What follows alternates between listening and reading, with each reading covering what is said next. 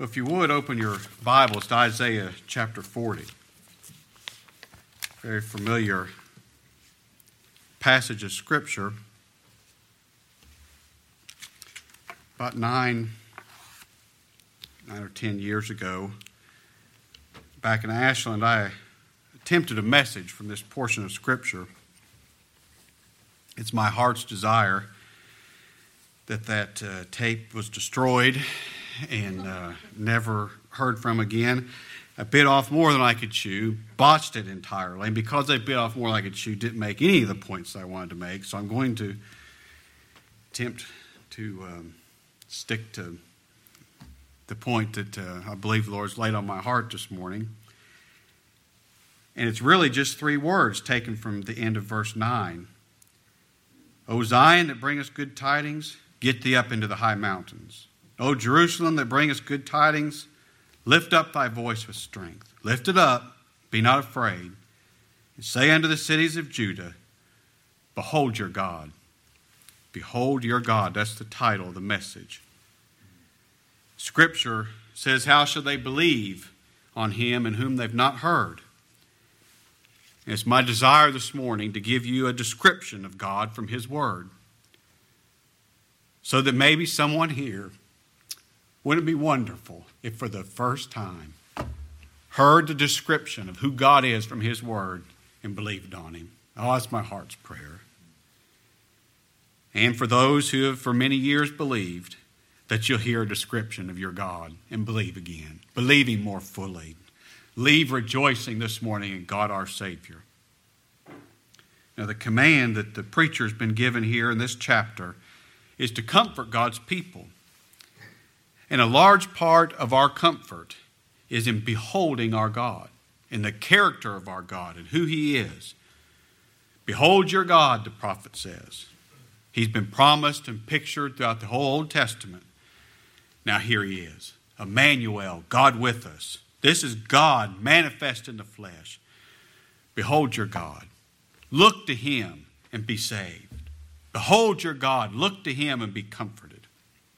And here is the description of our God that he gives of himself. The description of the one who has come, the one to whom we look for salvation. And my first point is this: behold your God. He's king to rule. In verse 10, he says, behold, the Lord God will come with strong hand, and his arm shall rule for him. Behold, his reward is with him, and his work before him. Behold your God. He's king. He reigns in absolute sovereignty. Now, he'll get the job done. The king has come. His work is before him. He'll get the job done. He's king. His strong hand will subdue his people to himself. His strong hand will conquer every enemy. Now, he's the king. Behold your God. He's king. And because he's king, he has the power and the ability to satisfy God's law for his people. Behold your king. As king, he has the power to put away the sin of his people. Behold your king. He has the power to overcome Satan. Satan is the strong man armed who holds people in the grip of his power. But one stronger has come. He's going to bind the strong man and cast him out. He's going to go to Calvary and crush the serpent's head. He's got the power to overcome Satan. And our king has the power to make his people holy and righteous. He alone has the power to save. So look to him. And he's come bringing salvation. He says his arm shall rule before him, his reward is with him, and his work is before him. He's come bringing salvation because he's going to come and do the work that the Father gave him to do. He accomplished it. Look over a few pages in Isaiah 40. He's come bringing salvation to his people. In Isaiah 46, verse 13. I bring near my righteousness. It's not going to be something that you have to search for. I bring it near. I bring near my righteousness. It shall not be far off. And my salvation shall not tarry. I will place salvation in Zion. for Israel my glory. He's brought his salvation. He's brought it and placed it in his people. Behold your king. He comes to rule. Second, behold your God. He has the love to save his people. He has the love and the compassion of the great shepherd. Look at verse 11. He shall feed his flock like a shepherd. He shall gather the lambs with his arm and carry them in his bosom. And he shall gently lead those that are with young. He has the love and the compassion of the good shepherd. And it's a good thing. Sheep desperately need a shepherd. We are so much like sheep. We're defenseless, just like sheep. We're dumb. We wander off and get hopelessly lost. We're like sheep. We can't provide for ourselves. Somebody's got to feed us. Somebody's got to bring us to water. We can't do anything for ourselves. We can't provide for ourselves.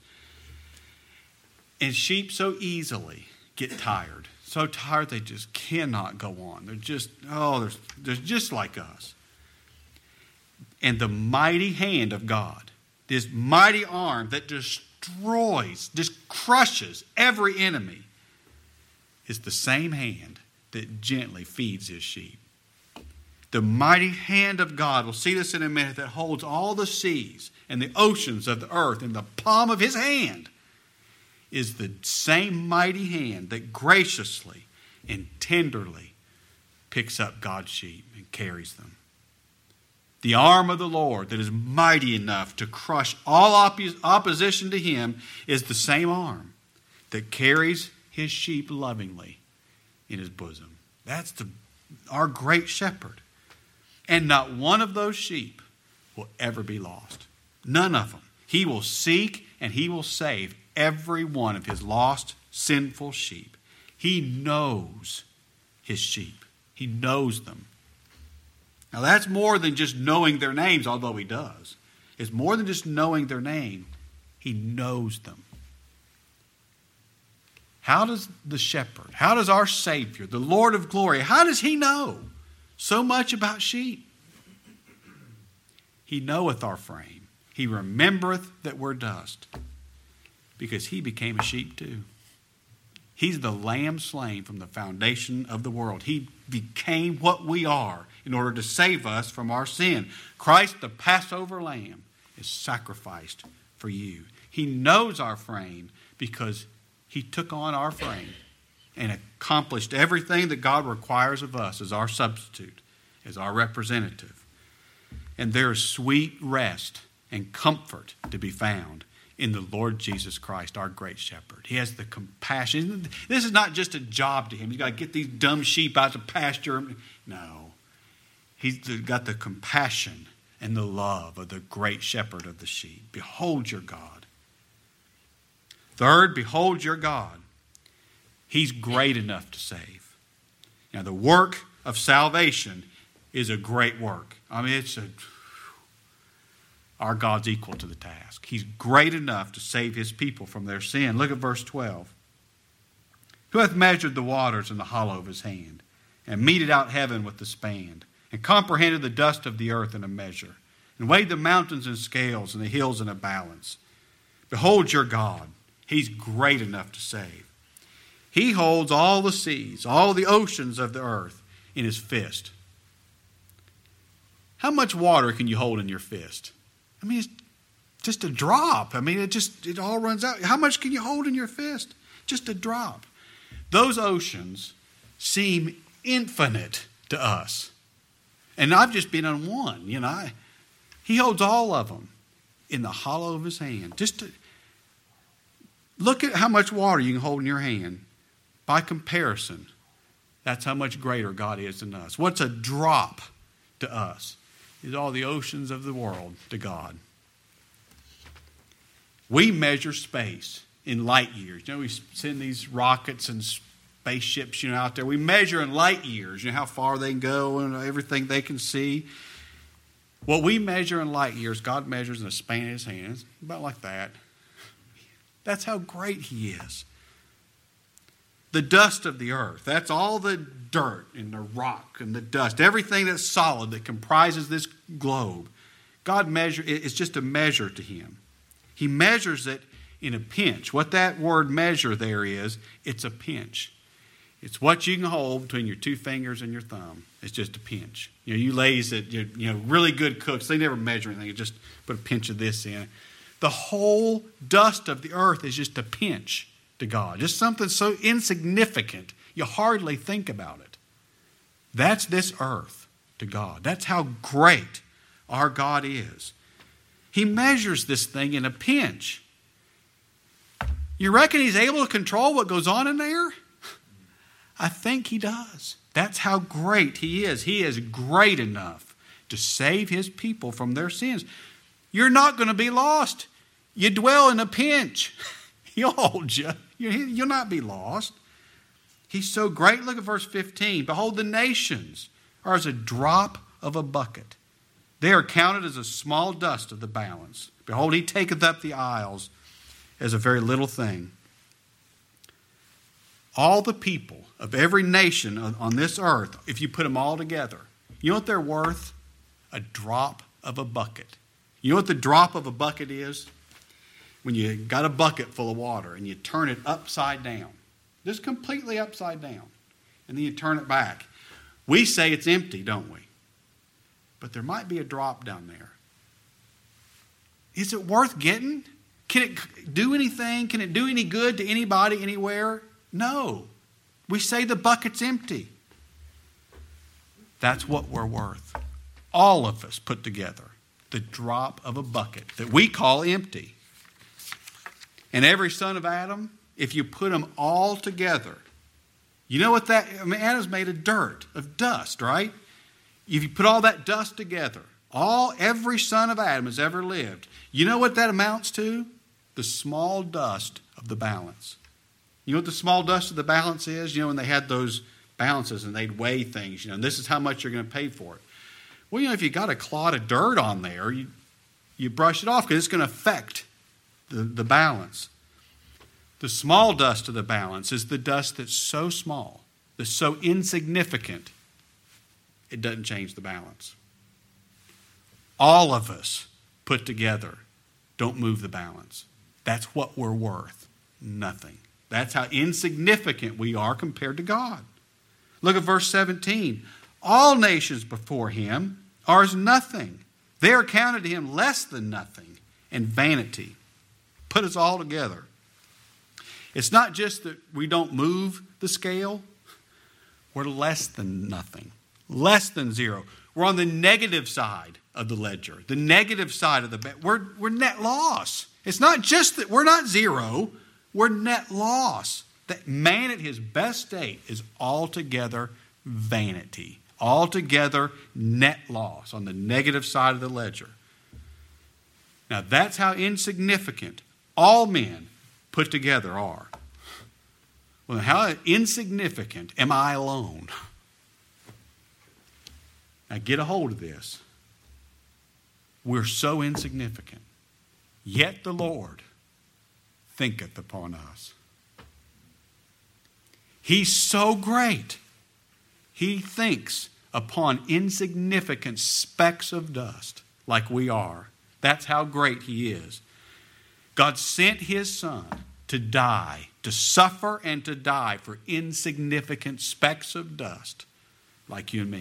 Individual specks of dust that God sent His Son to die for. We are so small, so powerless, so insignificant, and God is the opposite of everything we are. Everything. There is no problem too great for our God. There's no obstacle that will thwart His purpose. He's omnipotent. He has all power, all greatness. And the amazing truth is this, that God considers us the dust of the earth, whom He set His love upon. That's how great He is. I can't think of the right definition, but that's the true definition of greatness. That someone so great as God is can consider something so small and insignificant as we are. That's His greatness. Behold your God in His greatness. Fourth, behold your God. He's wise enough to save. He's wise enough. Look at verse 13 in our text, Isaiah 40. Who hath directed the Spirit of the Lord? Or being his counselor hath taught him? With whom took he counsel? And who instructed him and taught him in the path of judgment? And taught him knowledge and showed to him the way of understanding? No, God is all wisdom. He can't be taught anything. He can't be taught anything. And the Lord Jesus Christ is the wisdom of God. He's wisdom personified that enables God to be both just and justifier. Now that took divine wisdom. You know, men think up all these ways, different ways to try to obtain salvation. And they're all ignorance. God is the only one who found the way to be just and justifier. God is wise enough to save sinners in a way that enables him to remain holy and still show mercy to sinners. God saves his people in a righteous way, doesn't he? In a way that reveals his righteousness. Well, God also saves his people in a wise way, a way that reveals his wisdom. It reveals the Lord Jesus Christ, in whom are hid all the treasures of wisdom and knowledge. It's all in Christ.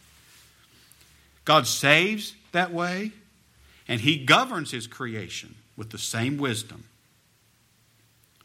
Are we really going to give advice to God on how to do something? Has anybody but me ever been guilty of that? I mean, just, that's so embarrassing. Are we really going to give God advice on how to do something? But here's our comfort. God is so wise. He knows what we have need of before we ask. He knows better than we do. He's too wise to do wrong. Too great to make a mistake. Too wise to make a mistake. Behold your God. He's wise enough to save. And fifth, behold your God. He's sufficient to save. It's not just that he's wise enough, he knows how to do it. He's sufficient to save. Verse 16 says, Lebanon is not sufficient to burn, nor the beasts thereof sufficient for a burnt offering. They're not sufficient, but I know one who is. Every human being who's ever lived, if you add them all together, they're not sufficient to add to God's glory. They're the small dust of the balance. They can't move the scale. And God doesn't need us to add to his glory. And all of us added together are not sufficient to satisfy God or to save ourselves. We can't do it. All the trees, not just of Lebanon, but all the trees of the earth, all the animals of the earth, if you started that big of a fire and had all those animals put together, they're not sufficient to sacrifice to God. That wouldn't be a sacrifice sufficient to his glory, and it certainly wouldn't be a sacrifice sufficient to even put away one sin. Look over in Hebrews chapter 10. This is what Paul is telling the Hebrew believers. All those rivers and rivers and rivers of blood, the hundreds of thousands of carcasses of bulls and goats and calves, never put away a sin. In Hebrews 10 verse 1, for the law, having a shadow of good things to come, and not the very image of the things, can never with those sacrifices, which they offered year by year continually, make the comers thereunto perfect. For then would they not have ceased to be offered? Because that the worshippers, once purged, should have had no more conscience of sins. But in those sacrifices there is a remembrance again made of sins every year. For it's not possible that the blood of bulls and of goats should take away sins. It's not possible, no matter how many of them you put together at one time, it's not possible that they could put away sin. So God sent a sacrifice sufficient to put away the sin of his people. He sent his son, just like Abraham of old prophesied, my son, God will provide himself a lamb for the sacrifice. So God sent a sacrifice that would get the job done. Look at verse 5. Wherefore, when he cometh into the world, he saith, sacrifice and offering thou wouldest not, but a body hast thou prepared me. In burnt offerings and sacrifices for sin, thou hast had no pleasure. There's been no satisfaction in those things. They've not been sufficient. Then said I, lo, I come. In the volume of the book it is written of me, I come to do thy will, O God. Above, when he said sacrifice and offering and burnt offerings and offering for sin, thou wouldest not, neither hast pleasure therein which are offered by the law. Then said he, lo, I come to do thy will, O God. He taketh away the first, that he may establish the second. By the which will we are sanctified through the offering of the body of Jesus Christ once. His one sacrifice was sufficient to put away all the sin of all of his people. The Lord Jesus Christ is sufficient in every respect. So look to him. He's all we need. Look to him. And in him, nothing's like us. Those who are on the negative side of the ledger, we're made sufficient in him. 2 Corinthians chapter 3. You're made complete in him. In 2 Corinthians 3, verse 5. Paul says, not that we're sufficient of ourselves to think anything as of ourselves, but our sufficiency is of God. He's our sufficiency, and in him we are made sufficient, accepted in the beloved. Behold your God. He's sufficient to save. Sixth, behold your God. He's nothing like the idols of man's imagination. Look at verse 18 in our text. To whom then will you liken God? What likeness will you compare unto him? The workman melteth a graven image, and the goldsmith spreadeth it over with gold, and casteth silver chains. He that is so impoverished that he hath no oblation chooses a tree that will not rot. He seeketh unto him a cunning workman to prepare a graven image that shall not be moved. Have ye not known? Have ye not heard? Hath it not been told you from the beginning? Have ye not understood from the foundations of the earth? It is he that sitteth upon the circle of the earth. This is God, and the inhabitants thereof are as grasshoppers, that stretcheth out the heavens as a curtain, and spreadeth them out as a tent to dwell in, that bringeth the princes to nothing. He maketh the judges of the earth as vanity. Yea, they shall not be planted. Yea, they shall not be sown. Yea, their stock shall not take root in the earth. And he also shall blow upon them, and they shall wither, and the whirlwind shall take them away as stubble. To whom then will you liken me, or shall I be equal, saith the Holy One? Behold your God. He's nothing like these idols of man's imagination. An idol looks like what a man made it to look like, doesn't he? An idol is limited in what he looks like and what he can do. He's limited to a man's imagination because a man's got to make him. God is who he is. He's spirit. He's not limited to a man's imagination. He's God. He's beyond our comprehension. He's God. An idol sits where you put it, and it can't be moved. Sometimes they even put silver chains on it so somebody can't steal it or don't fall over or something. He can't move. Where's God? He sits on the circle of the earth. He sits upon his throne. An idol, they can look pretty impressive sometimes, made of gold and silver and jewels and stuff. An idol is as rich as a prince wants to make it. Isn't it? Just depends how much gold and silver and jewels the prince wants to give. An idol is as rich as a prince wants to make it. God makes princes, puts them on the throne, and removes them from the throne. Where are all the great empires of history? They're gone. Where'd they go? God blew. The breath of his nostrils of his breath became like a hurricane and blew them away like stubble and tumbleweed blows through deserted streets. They're gone because God just breathed on them. He blew upon them and they withered. God rules. Unlike an idol, he rules in heaven above and in earth beneath.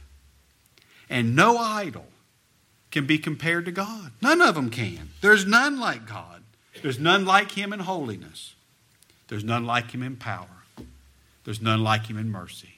None like him in truth and salvation. There's none other name under heaven given among men whereby we must be saved.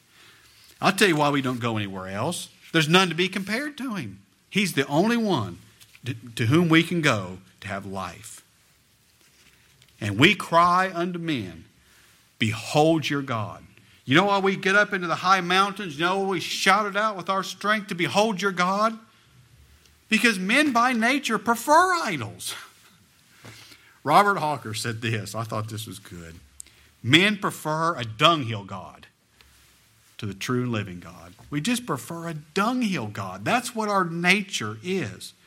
And the light of nature tells you better than to worship an idol. The light of nature tells you that. In verse 21, when Isaiah says, have you not known? Have you not heard? Hath it not been told you from the beginning? What he's talking about there is the light of nature. The light of nature tells you better than to worship an idol. The light of nature tells you God is. Look over in Romans chapter 1. This is what the Apostle Paul tells us. In Romans 1. Verse 18. For the wrath of God is revealed from heaven against all ungodliness and unrighteousness of men who hold the truth in unrighteousness. Because that which may be known of God is manifest in them. For God hath showed it unto them. For the invisible things of God, the invisible things of Him from the creation of the world are clearly seen, being understood by the things that are made, even His eternal power and Godhead, so that they are without excuse. What are the invisible things of God? How about His existence, His power, His wisdom, His might? These things are invisible, but they're clearly seen when you look at creation. The one who created all that is God. You see His wisdom. You see at least something of His wisdom. You see His power. You see the fact that He does exist in the light of nature. Creation tells you God is not a hunk of wood or a hunk of stone. Behold your God with awe and wonder. He's nothing like these idols. He's not limited to our imagination. We'll spend eternity and still not be able to comprehend Him. You can comprehend an idol once you read a very short book. Eternity will not be enough to understand who God is. He's not like these idols. Seventh, back in our text, behold your God.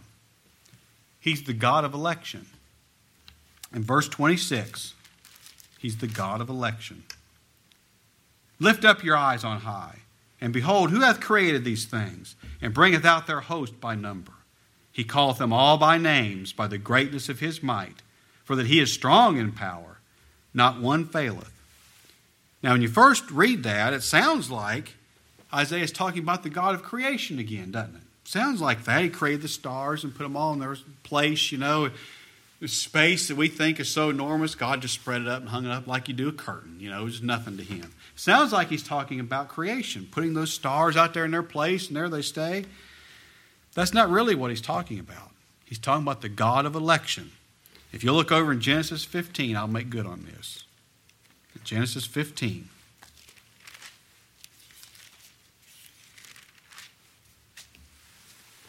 Verse 2. And Abram said, Lord God, what wilt thou give me, seeing I go childless? And the steward of my house is this Eliezer of Damascus. And Abram said, Behold, to me thou hast given no seed, and lo, one born in my house is mine heir. And behold, the word of the Lord came unto him, saying, This shall not be thine heir, but he that shall come forth out of thine own bowels shall be thine heir. And he brought him forth abroad, and said, Look now toward heaven, and tell the stars, if thou be able to number them. And he said unto him, So shall thy seed be. Thy seed shall be in number as those stars. Now, look over in Galatians chapter 3. That's who Abraham, thy seed, shall be as the stars of heaven. In Galatians 3, verse 26. For we are all children of God by faith in Christ Jesus.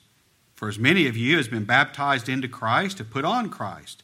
There is neither Jew nor Greek, there is neither bond nor free, there is neither male nor female, for ye all one in Christ Jesus. And if ye be Christ's, then are you Abraham's seed. You're those stars. Then are you Abraham's seed and your heirs according to God's promise that Abraham's seed will be as the stars of the heaven. And God brings His elect out from all over the planet. He brings them out and He puts them in their place. And there they are, secure in His might, in His power. Those stars hang in space. It amazes me. I drive to work in the morning. It's dark. You know, on clear days, I look at those stars and just think, my goodness. I mean, it's just astounding to me. There they are and all that distance away, and I don't know, I can't understand what they look like and everything that there is involved there. But boy, they're pretty, aren't they? I mean, you know, that's about the depth of what I can think about them. And there those stars are. It's not like a child's science fair project. You know, they put the solar system and all those planets, they got them hanging on a string or sticking on a pole or something. There's no strings. There's no poles. Those stars are hanging there on the Word of God alone. There they stay. But now occasionally, and this is another one of the reasons he's not talking about creation here in this verse, because he says that not one of them faileth. Occasionally, one of those stars falls out of the sky. You see a shooting star. Well, again, I don't understand all that, but it's failed. It's gone. It comes out and wherever it goes. It's gone. It's not there anymore. That's not God's elect. None of God's elect will ever be a shooting star. There they stay. And His power, by His greatness. Now behold your God. He has all power. He has all love. He has all wisdom. He's the God of election. God chose His people. He put them in their place. Then why do we spend so much time worrying? I mean, we just worry so much. Why is that? He says in verse 27, why sayest thou, O Jacob, and speakest, O Israel, my way is hid from the Lord, and my judgment is passed over from my God? Why is it that I think I spend so much time worrying, thinking this thing's out of control? I don't know what's going to happen. I don't see anything but bad things that could possibly happen here. Does God got too much on His plate to help me in my time of trial? Does He not see what's going on? Is something distracted Him? He doesn't see what's going on here? This is horrible. Has God gotten too tired to reach down and help me again? No. He fainteth not, neither is weary. Has God forgot me? No. There's no searching His understanding. He hadn't forgot me. God chose me. He put me in His Son. You can rest assured of this. He's not forsaken His people. We don't need to worry that our way is passed over from Him. He knows exactly what's going on. Our way is His way that He's chosen for us. Behold your God. He'll never tire of saving His people. You cannot wear Him out and make Him cast you away. Look at verse 28. Hast thou not known? Hast thou not heard that the everlasting God, the Lord, the Creator of the ends of the earth, fainteth not, neither is weary? There's no searching of His understanding. Now, verse 21, he says, have you not known? Have you not heard? That seems to be talking to the unregenerate man. You know God from the light of nature. Verse 28 is speaking to the believer. Have you not known? Have you not heard? The unregenerate man, he's seen God from the light of nature. God's people see God by the light of the gospel.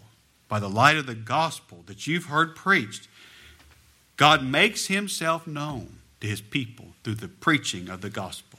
Have you not heard? Yes, you have. Oh, we've heard. And the believer has some understanding of who I am. And my pastor and I were talking a couple weeks ago. He said, we have some understanding of who we are. We do. But boy, it's just scratching the surface. If God let us see what we are, the blackness of our nature, the corruption of our nature, if He really let us see who we are, we'd be in a loony bin. It would drive us insane. But we do have some understanding of who we are. We have some understanding of who God is. He's revealed Himself to us in His Word. We have some understanding of who He is. I have some understanding of what God's done for me and what He's done in me by His Son, our Lord Jesus Christ. Now, I grant you, it's not much in comparison to who He is. But everything that I know about who God is makes me trust Him. Everything I know about the Lord Jesus Christ makes me come to Him. and fully, completely, totally depend on Him for everything I need. He just because of who He is. And He goes on, verse 29, and He says, He giveth power to the faint, and to them that have no might, He increaseth strength. Even the youth shall faint and be weary. The young men shall utterly fall. But they that wait upon the Lord shall renew their strength. They shall mount up with wings as eagles. They shall run and not be weary. And they shall walk and not faint. Now look how our Savior deals with the weak and the faint. Those that don't have any ability to do anything good, those that don't have any ability to add to His glory, He doesn't kick them to the curb. No, He gives them strength. They don't have any strength, but He gives them strength. He gives them strength to believe. He gives them the power to become the sons of God. He gives them strength to continue in the faith. He gives them strength in trials. I've said this before. I go different places preaching, so if I don't remember what I said where, but if I'm repeating myself, you'll forgive me.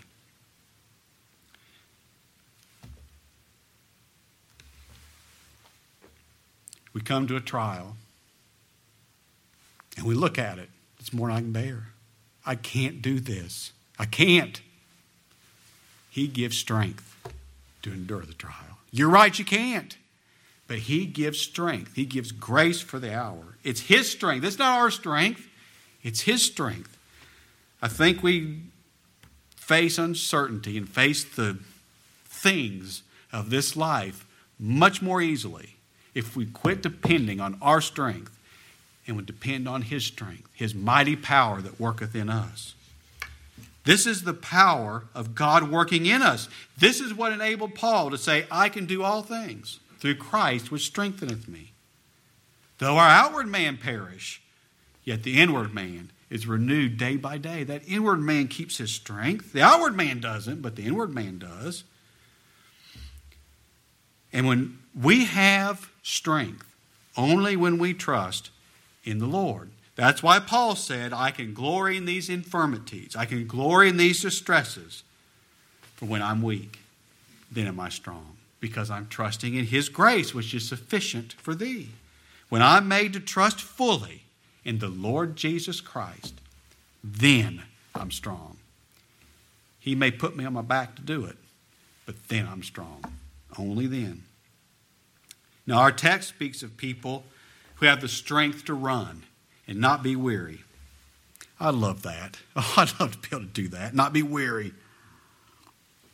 A person who's running indicates some health, doesn't it? Some strength, some energy. We went last night, when we waited till it got dark, we walked around the park there in Ashland. 1.2 miles if you walk all the way around it. And there's a light show there, you know. And we were walking this way, and this young girl was running the other way. So she passed us, you know, a couple times because we're walking. And I watched her. I mean, she was just going along light as a feather. I thought, wow, that's the strength and energy, you know, of youth. That's what we're made in the Lord Jesus Christ. Just running and not weary because it's His strength. Running also indicates a sense of urgency. Now, there is a certain urgency to the believer's walk in this world. That's why the Lord told us, get up on the mountain and shout it with your strength. Shout it. Don't be afraid. And say unto God's people, behold your God. There's an urgency in this. A couple weeks ago, Joe Terrell was coming through Ashland. He preached for us, and we were talking later that evening. And he made this statement. He said, the business of the church is to preach the gospel. If we don't, who will? There's an urgency to this matter of preaching the gospel. And everybody's not a preacher, but there's an urgency to hear the gospel. There's an urgency in us to believe the gospel. Today's the day of salvation. There's an urgency to believe. There's an urgency to follow Christ. There's an urgency for us to love our brethren, to help our brethren, to show this love. There's an urgency to it because it's important. Well, then we run. We run with urgency. And you run best, I know this, when you're not carrying excess baggage. Get rid of every sin and every care, sin that does so easily beset us. And run and wait on the Lord. Run and wait on the Lord. How can you run and wait at the same time? That's the paradox that's in every believer. We run and we wait on God. They wait on this God, the true and the living God. They wait on this God who will renew their strength so they can mount up with wings as eagles. They can run and not be weary. We wait and we run in the light that God gives us. We wait and we run in the direction that He points. And then we run with patience the race that's set before us. Now I'll tell you this. I don't know what it is that I'm supposed to do with the rest of my life. Janet and I were sitting in our kitchen, and she said, I wish the Lord just come here and sit at our kitchen table and tell us. I'd be glad to do it if He'd just tell us. He ain't going to do that. And I don't know what it is that I'm supposed to do with the rest of my life. But brethren, I know this. I know what I'm supposed to be doing this morning is preaching the gospel of God's free and sovereign grace in the Lord Jesus Christ. And I promise you, I preach it with urgency. It's been urgent upon me this week to find God's message and prepare a message for God's glory and for your good. It's urgent. Believe it with the same urgency. Believe Christ. I told the folks this last week at home. As long as God gives me breath, I'm going to say, come to Christ. With urgency, believe me. Come to Him. In Him you'll find life. And last, about running. Running takes more energy and endurance than I have. Many of you know I have in times past been a runner. And this back surgery I've had is just, my leg is not respond. I have tried. I was telling Jeff yesterday, I tried a little bit of running. The doctor said I could try some if I wanted. And it's pretty comical. I mean, it's slow. It's pitiful. I don't have it. I mean, it's just not in me anymore. And Joe, I thought of you. I bet it's been a while since you run around the block, hasn't it? It's just been a while. But in Christ, you run like a young man. In Him, you're full of vim and vigor because this strength comes from Christ. Not ourselves. It's in Him. The outward man perishes, but the inward man runs like a young man. Runs like Jim runs, like a young man. Just with strength and vim and vigor. Runs through the mud and the ice water, all that stuff you run. That's what this is talking about. That's how we run in Christ. So behold your God. Our comfort is in who He is, who our Savior is. We're secure in His rule as our King. We're secure in His eternal love as our great shepherd. We're secure in His infinite might. We're secure in His wisdom. He does all things well. We're secure in His sufficient sacrifice that put away the sin of His people. We're secure in His person, in His character. We are secure in His electing love. And behold your God. We're secure in His immutability. He won't change. That's why He doesn't get tired and kick us to the curb. He changes not. Therefore, ye sons of Jacob are not consumed. We're secure in His immutability. Behold your God. Come to Him. Trust Him. Rest in Him. And it'll be well with your soul. All right. The Lord bless you.